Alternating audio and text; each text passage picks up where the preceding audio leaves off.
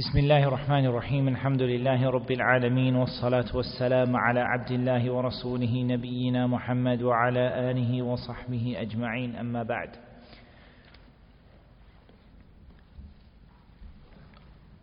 So that's the end of the 12th exam, that being the last exam in module 4.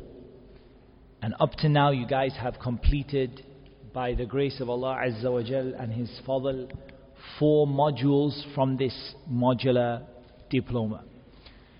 And we're now at a stage where we have ended this academic year, because bear in mind that the academic year runs for our purposes until Ramadan.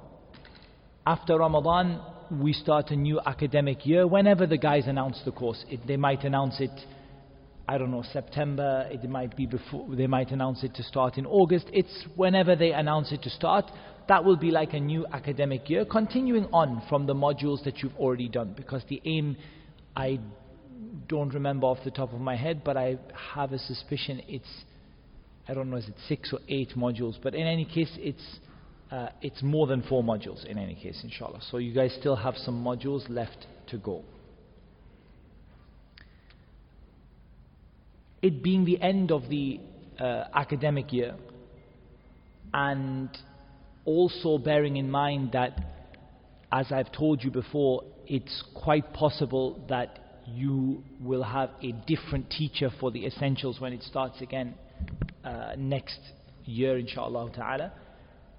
I think it's good to just take stock of what we've done and to give some nasiha, especially because I don't know whether I will be here to give you that nasiha when it starts again. So it seems like a good opportunity to take stock of what we've done and to share some advice.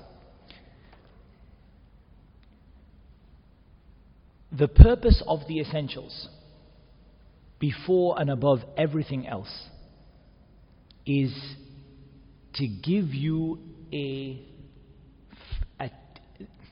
to give you the keys, or to give you a taste of many different forms of Islamic knowledge. It isn't possible in 2 hours once a week to cover that knowledge in a way that is comprehensive and detailed enough for you to say that you have understood it and you have covered it.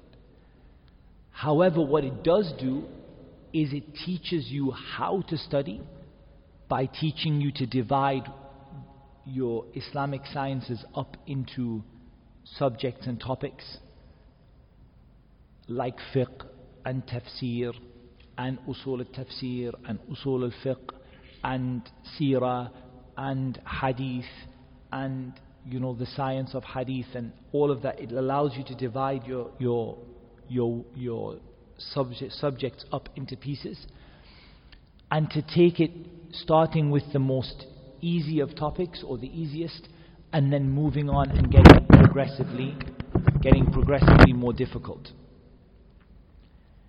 It also gives you an introduction to terminology, so it gets you familiar with a lot of the terminology that you would need if you wanted to study the book later on.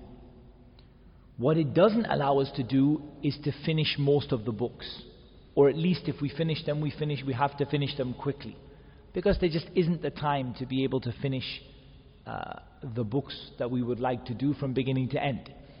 And just to illustrate that why that's the case, if you look at something like Bulugh al-Maram, which I teach on a Wednesday, Bulugh al-Maram, I'm teaching it at my own pace, without following a schedule, without being like pushed that you have to finish within 1 term, or you have to finish within 12 weeks or something like that. And so far we haven't finished Kitab al-Salah, the book of prayer, and I've been doing it for probably 2.5 years. So in 2.5 years of once a week, and I very rarely miss Bulugh al-Maram, and it's very rare that we miss a class. In I don't know how many classes it's been now, maybe I think over 70 classes, maybe more than that. We haven't even finished Kitab al-Salah. So that shows you why that if we were to do a book like Akhsar al-Mukhtasarat, and we were to do it in the detail that it requires, the entire essentials, and the entire 2.5 years, 8 modules would be spent just on that one book only. And that's not practical. So the aim is to give you guys a taste. What you do with that is what I want to talk to you about now. You guys by now are familiar with the basic way that you study Islam. And that is that you study Islam by breaking it down into modules or subjects, and then breaking those subjects down into beginner level, the next level up, the next level up, the next level up. We've covered that so many times in the Essentials, and the Essentials itself has been a practical example of doing that. However, what I think is really important for all of you is that you have a personal study plan. And I was talking about this last night in GILC, in the talk that I had there. The importance of having a personal study plan.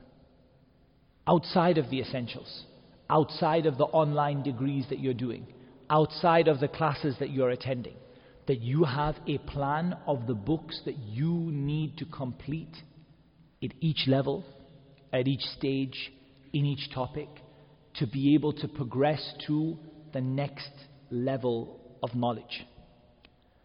And if you make a plan like that, what I personally like doing, it can be electronic, it can be physical, but I like to have something that is like a folder. The folder has subject dividers in it. One for hadith, one for the science of hadith, one for fiqh, one for usul al-fiqh, one for tafsir, and so on.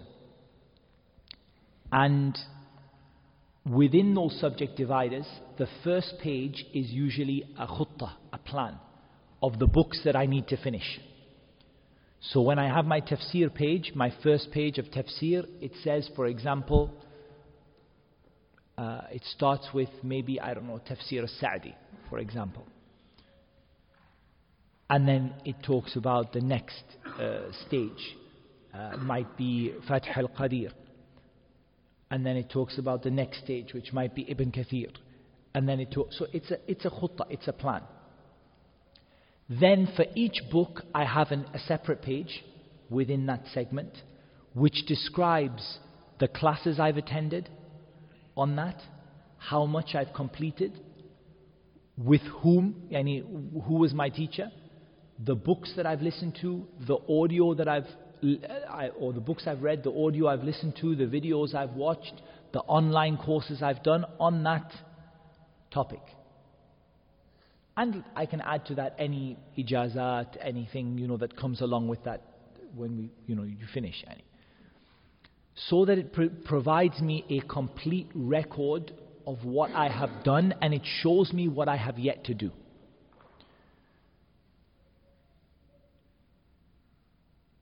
In terms of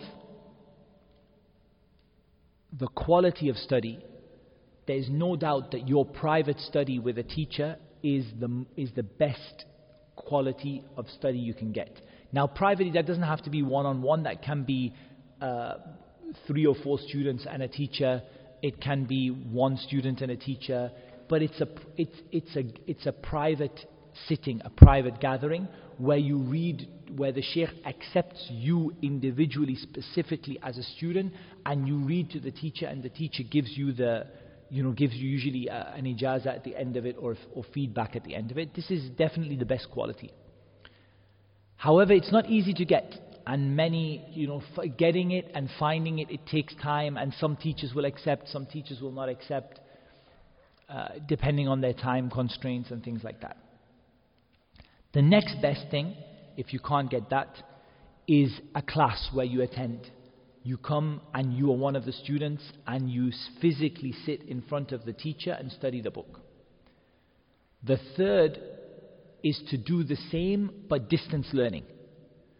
So now you are a student registered in a class. You're not just watching a video, but you're not sitting in front of the teacher. You're doing it from a distance. And this includes online degrees and distance learning courses where you are a registered student and you have some sort of exams and things like that. This is probably the next best.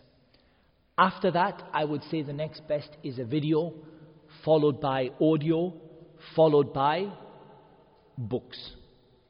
Books come right at the bottom of the list, and that doesn't mean they're not valuable. They're incredibly valuable, but it just means that if you're at the stage where the only way you can study the book is to read it yourself, then you haven't finished that book until you've done it with a teacher in some way or another.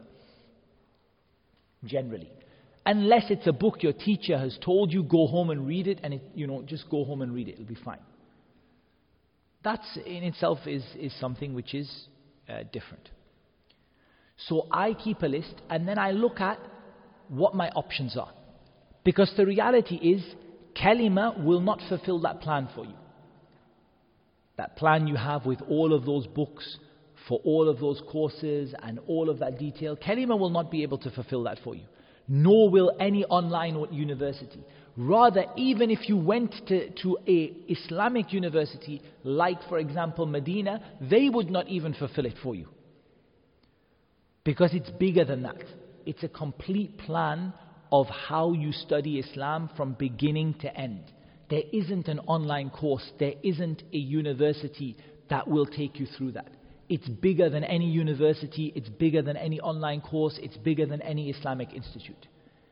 It's your own personal responsibility to go through it yourself. You will find along the way institutes and organizations that will help you. It might be an online course. It might be a series of YouTube videos. It might be the Dawrat Ilmiya that you're doing, for example, with Kalima. It might be the essentials. Each of those will be one piece of the jigsaw puzzle that will help you to build this record of books that you've studied. But ultimately, it is your responsibility to get through those books and to finish them. What we should do is to help you put together a plan. And before I go, one of the things that I want to do, inshaAllah ta'ala, and I'll try to publish it and put a link to it on Kalima's website and Facebook and whatever, is to put together a basic plan in English. In Arabic, they're available it's very easy to get. I have already an Arabic plan that if anyone wants it, they can just ask and I can send it to them, pretty much straight away. The Arabic plan is not that difficult. The English one is a little tough because you have to look at what's available in English to read. Because not everything is available. What is available that has been taught? What YouTube videos are available? What institutes are available? But in general, the idea is that we're going to put together a plan and say that you should have finished these books and you should have studied these books with these explanations as best as you possibly can. And if you have that personal plan, you'll always see opportunities to fulfill it. Bi-idhnillah. So it might be that you just, you hear, there's a class on this topic. Okay, I'm going to go to that class. Or someone is coming for a Dawra Ilmiya which is to do with another center, but it's on the topic that I need and I need to finish this book, I'm going to go and attend it. Or maybe it was part of the first essentials with course, but the audio tapes are there on SoundCloud, so you could listen to that to start with.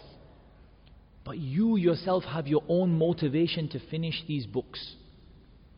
We didn't even, we just scraped the top of Akhtar Mukhtasarat. But you could, with effort, go through a book of a madhab from beginning to end here in the UAE. With effort. It's not going to be easy. You might find it, the issues of Arabic and English and finding someone who's doing it and going through it. But there are ways to do it. But you have to have that motivation. There are some books you have to skip because the opportunity isn't available to you at that time.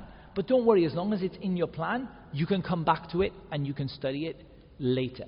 Bi-idhnillah. Same thing happened in the university when I was in university. We did, for example, Sahih al-Bukhari 150 hadith or 200 hadith, whatever it was.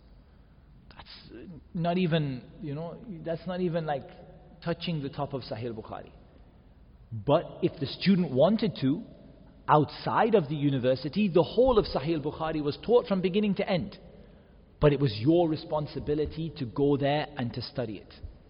It was your responsibility, like it was my responsibility. It wasn't, the university said, we need you to do 150 hadith or 200 hadith or whatever it was. That's it. The student's responsibility to go outside and to finish the rest of the book. That's the situation with anything that has time constraints. As for the scholars who teach without time constraints, that's a different issue. And the Shaykh is just teaching the book. Whenever I finish, I finish. And maybe I will never finish. But Bismillah, no problem.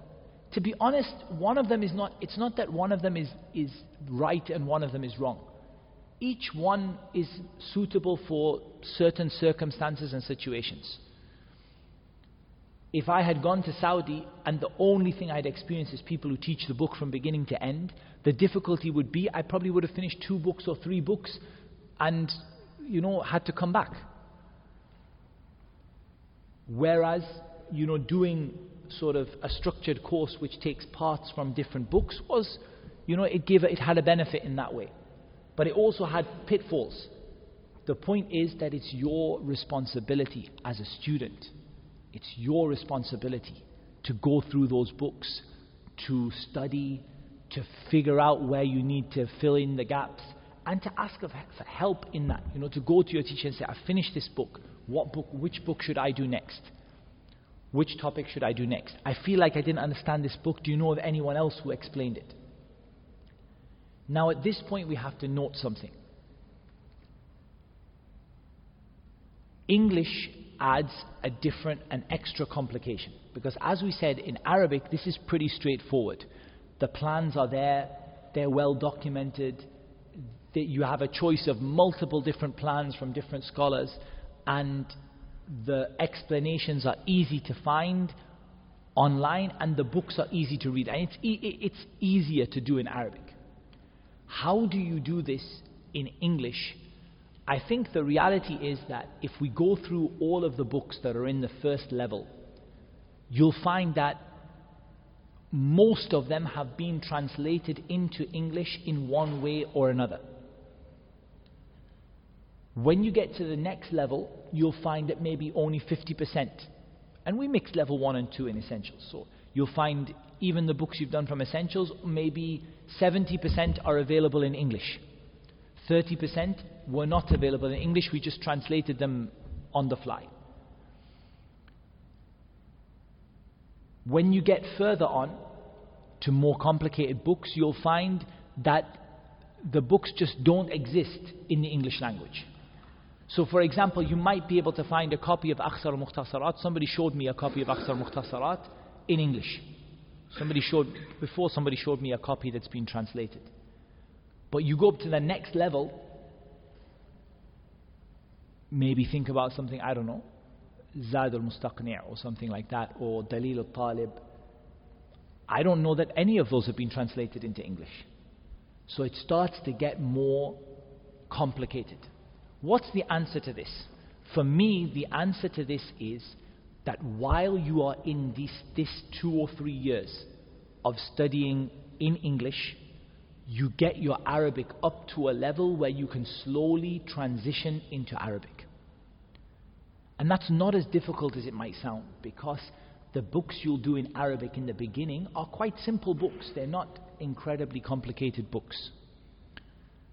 So I would suggest that if you have a study plan in English which lasts for 3 years or 4 years, that in that 3 or 4 years your aim by the end of it is to transition into Arabic. Because ultimately you're going to run out of road.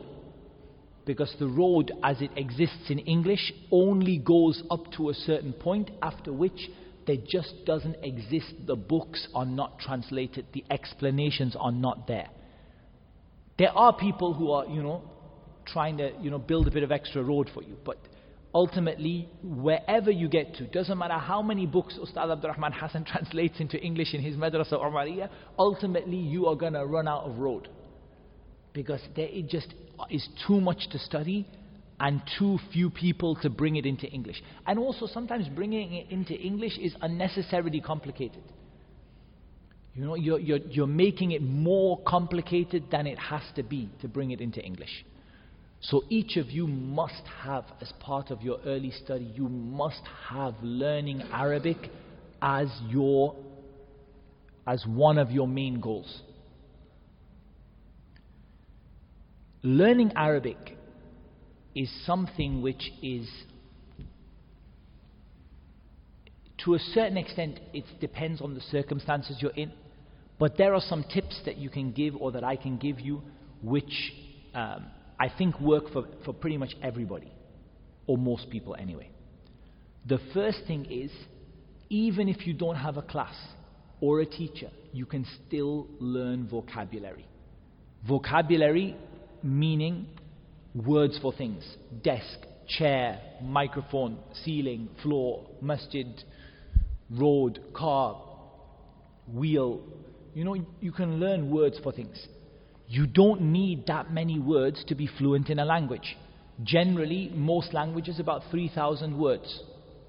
Maybe let's say Arabic is much more complicated. Let's put Arabic at 6,000 words. At 6,000 words. And then let's presume that you do just out of that 6,000, 6 words every day. Just 6 words every day. Within 3 years, you've done your 6,000 words that you need to do to finish, to get to fluency or near fluency in vocabulary. In vocabulary.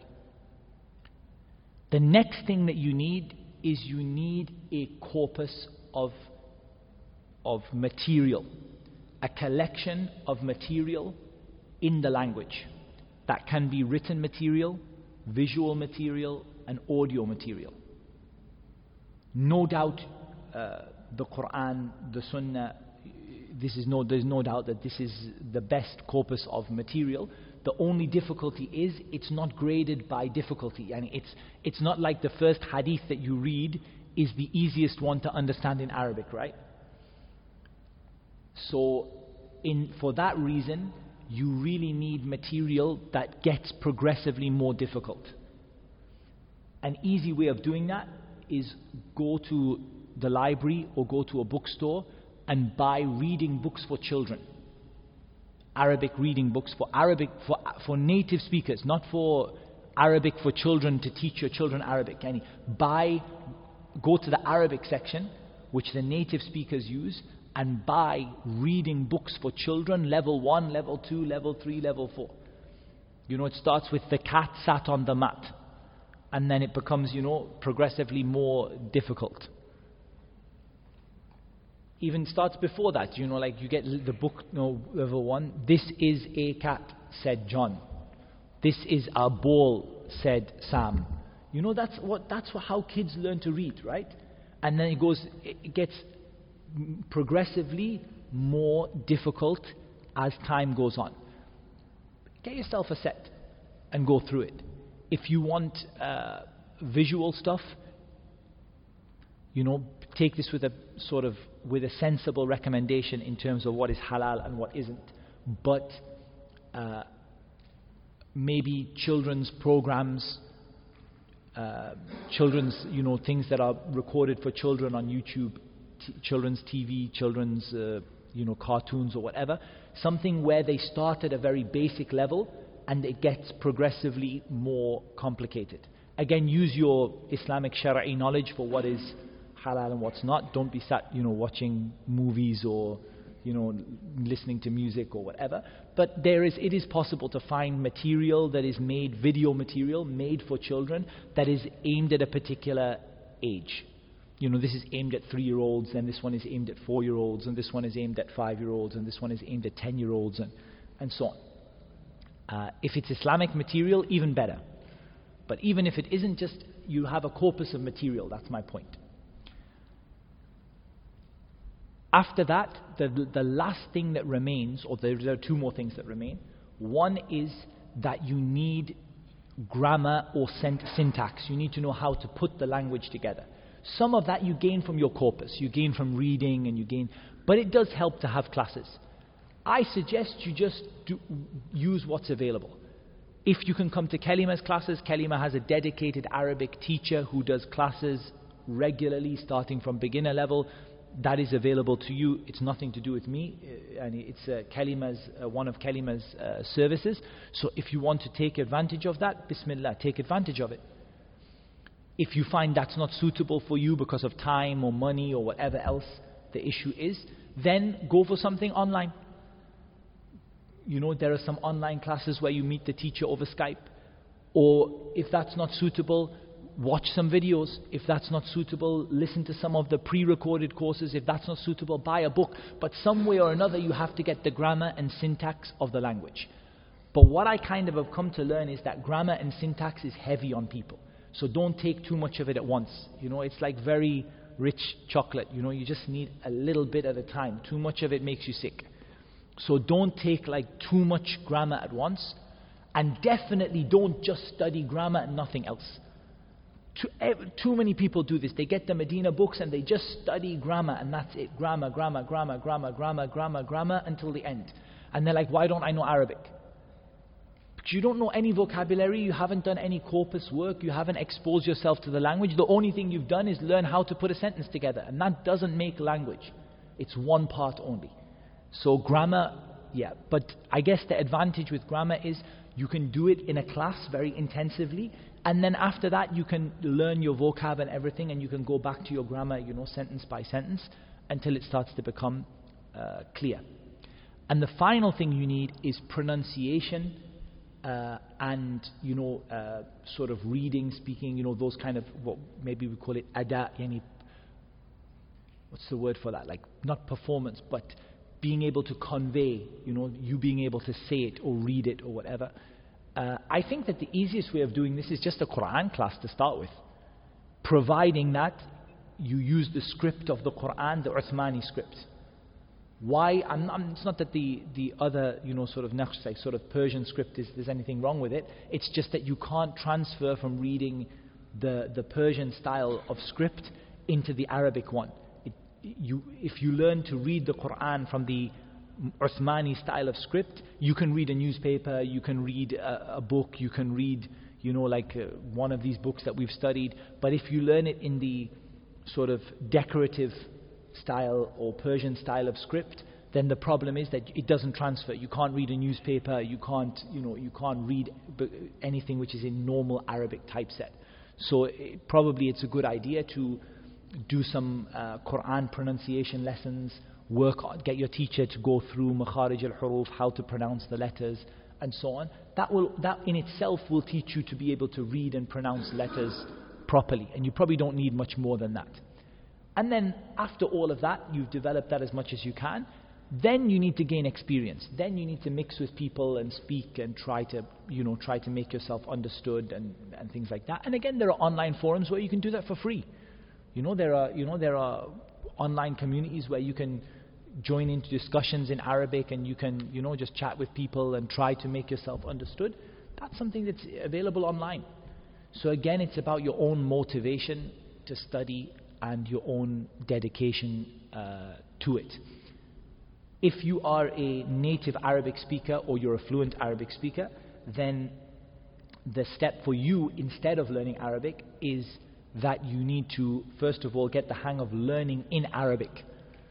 So my first question is, why are you here? You need to get the hang of learning in Arabic. Try to transition away from learning in English. I know there are some native speakers of Arabic or fluent speakers of Arabic who are more comfortable learning in English. They feel a little bit uncomfortable going to a gathering with one of the mashayikh where the lesson is in Arabic, just because, they just feel comfortable in the gathering where the topic is in English. Maybe it's a little bit easier, maybe it's a little slower, maybe there's not, maybe the students are maybe a bit more welcoming, I don't know.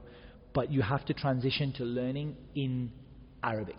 Learning Islam in English is just making things difficult for yourself. Try to transition towards learning in Arabic, and then try to improve your Arabic as a native speaker or a fluent speaker of Arabic through studying an-nahu, wal-sarf, wal-balagha, and all of the sub-sciences of Arabic that you have to study. Again, starting with an easy book, going through to a more difficult and more difficult and more difficult book, so that you get the full appreciation of the nuances of the language. The next thing that I want to talk about in terms of this study plan and progression is the importance of hifz. Because I haven't done too much, because I'm aware that a lot of you work long hours, and essentials is maybe some of you Friday is your only day off, and you come on a Friday, I don't want to burden you with exams that require lots and lots and lots of hifz. But the more you memorize, the stronger you're going to be. So try to dedicate some of your time towards memorization. Most importantly, memorization of the Quran,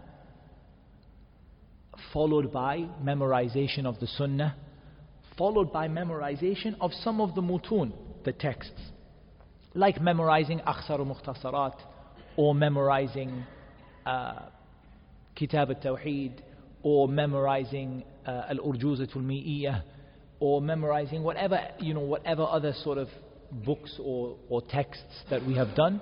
You try your best to memorize. If you can't memorize the whole thing because memorization is hard for you at the moment, or your Arabic is just, you're just getting started, try and memorize the most important parts. So for example, if someone just memorized the conditions of the salah, the conditions of the zakah, the conditions of fasting, the conditions of hajj, the conditions of, or the preconditions of transactions, buying and selling, this is just the first part, there are 7 conditions for this, there are 12 conditions for this. Even this is something very praiseworthy and something very beneficial, and just take it, step by step and piece by piece, inshallah. Definitely whenever you come across an ayah in a book, like you're reading an English book and then the author uses an ayah or a hadith as evidence, try to memorize at least that ayah and that hadith, even if you don't memorize the book. I don't think memorizing anything in English is worthwhile, to be honest with you, because you're just wasting your memory, which is better used for memorizing Arabic words and transitioning over to Arabic. But when you're reading a book, you're reading the explanation of the 3 fundamental principles, and you come to the explanation and the author mentions an ayah, try to memorize the ayah itself and the hadith. So this way, at least even if you didn't memorize the explanation of the author, at least you have the ayah and the hadith committed to memory. Make sure that all of you are enrolled in some sort of Quran program where you are memorizing Quran, if you haven't memorized the Quran already. So that because as we said, memorizing the Quran is a fundamental prerequisite of seeking knowledge as much as possible. We want you to have memorized as much of the Quran as possible, and as much of the Sunnah as possible, at least the 40 hadith of Al-Imam al-Nawawi, and then you move on from there. As I said, I'm going to try to put together a program which tells you the sort of things that you should be memorizing and the sort of things that you should be learning. The other thing to bear in mind is there's a kind of memorization which is like half-half memorization, which is blameworthy in one way and beneficial in another. It's blameworthy if you use it for the Quran, where you just quickly memorize the surah and you've got it kind of half-half in your head, and then you move on to the next one. This is blameworthy. But it's beneficial for big books that you can't memorize word for word, is you sort of half memorize it. You go page by page and you kind of vaguely commit it to memory, and you just keep moving on. And some of the scholars put it under frequent reading. So for example, some of them advise for Tafsir Ibn Kathir, you can't really memorize Tafsir Ibn Kathir. But what they do is they advise you do this half memorization, or you do this frequent reading, so that you read it so much that you become very aware, or you've got a certain amount of memorization when it comes to the book. So you haven't memorized it, word for word, but you've read it so many times that you've got it, you've got it to a certain degree. Part of it is in your memory. So that is blameworthy when you use it for something like the Quran or the Hadith. But it's praiseworthy if you use it for a book that's too big to memorize, but you just read it so frequently that you have the gist of it, or you have the basics committed to memory. And then you might memorize parts of it. In terms of Islamic texts, I personally find poetry easier to memorize than prose, but each of you is different. There is no requirement that you should memorize Islamic texts in poetry form. If you rather memorize them in prose, memorize them in prose. If you like memorizing in poetry, memorize in poetry. Usually there's an option for both. For example, let's say in the topic of uluhiyah, the worship of Allah Azza wa Jal, you can memorize Kitab al-Tawheed, which is primarily ayat and ahadith, in the form of prose, it's not poetry. Or you can memorize Sulam al-Wusul ila ilm al-Usul, for example, which is the same or very similar, but it is in poetry form. So if you like poetry, there's usually a poetry option, and if you like prose, there's usually a prose option, whatever you prefer to, in terms of Islamic texts, whatever you prefer to commit to memory. But that's a part of your study plan. What have you memorized? What haven't you memorized? What are you going to memorize next? How are you going to divide your time? I think if you haven't yet finished the Quran has to have the lion's share of your time, but give some time for the Sunnah, give some time for basic Islamic texts. And the most important thing after all of that is this issue of continuously learning and trying to put your knowledge into practice. Because the knowledge that you just acquire and you don't act upon, it doesn't benefit you anything. If anything, it's a cause for punishment, not a cause for reward. And the knowledge you acquire that you don't act upon is more a danger of being a punishment than it is a chance of being a reward. So you have to make it your aim that the knowledge you acquire, you try as much as possible to put it into practice. We are not perfect human beings. We make mistakes. The Prophet ﷺ said, "Istaqimu walan tuhsu." Stand upright in Islam, but you will not be able to do it perfectly. And he said, "Saddidu wa qaribu." Do the right thing and come as close to it as you can. Meaning you'll not be able to do the right thing all of the time. Do the best you can.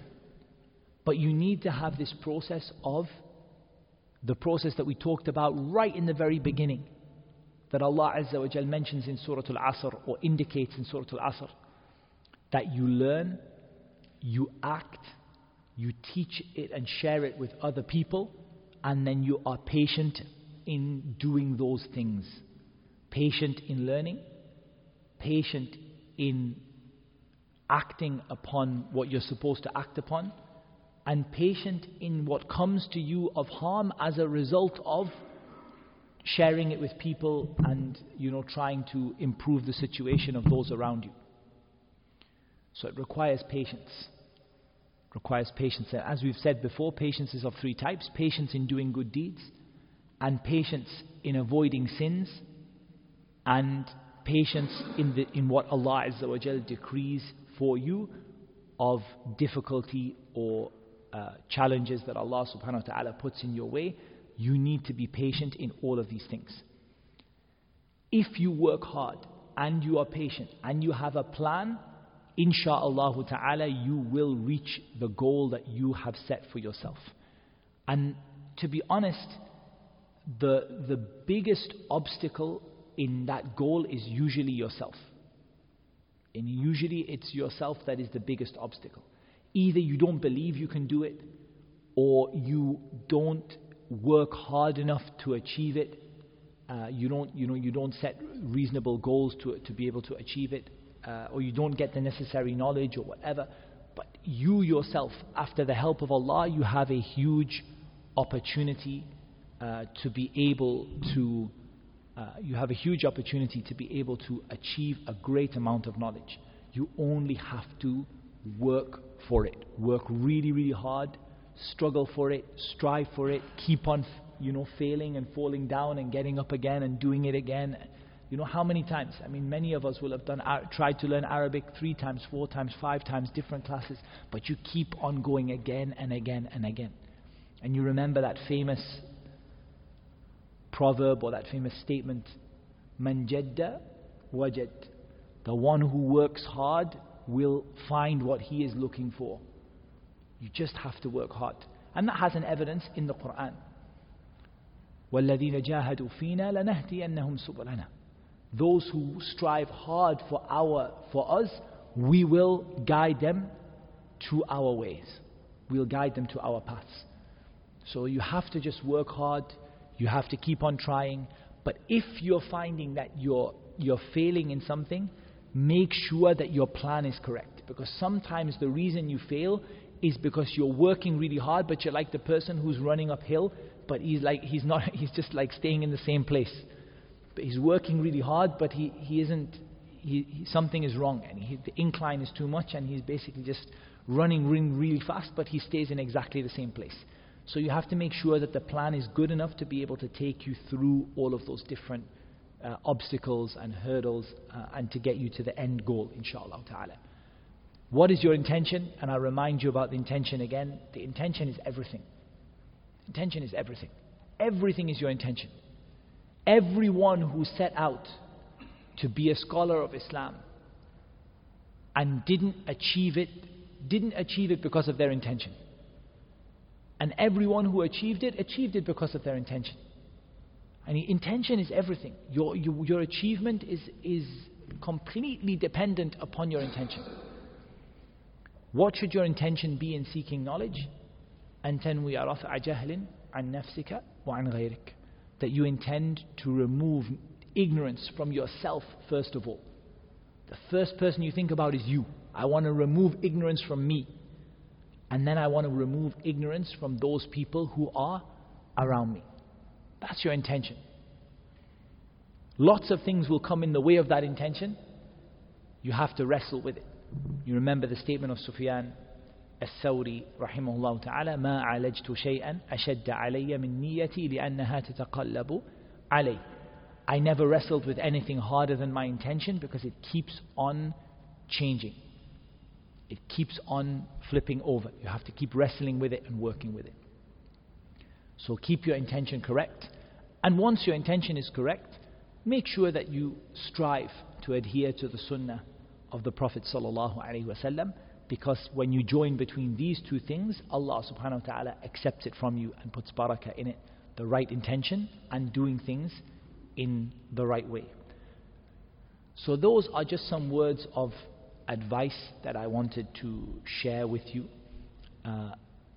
It's not like I'm, inshallah, going from here and going to just, disappear. I'm still at Kalima, inshallah ta'ala, and you guys can catch me there.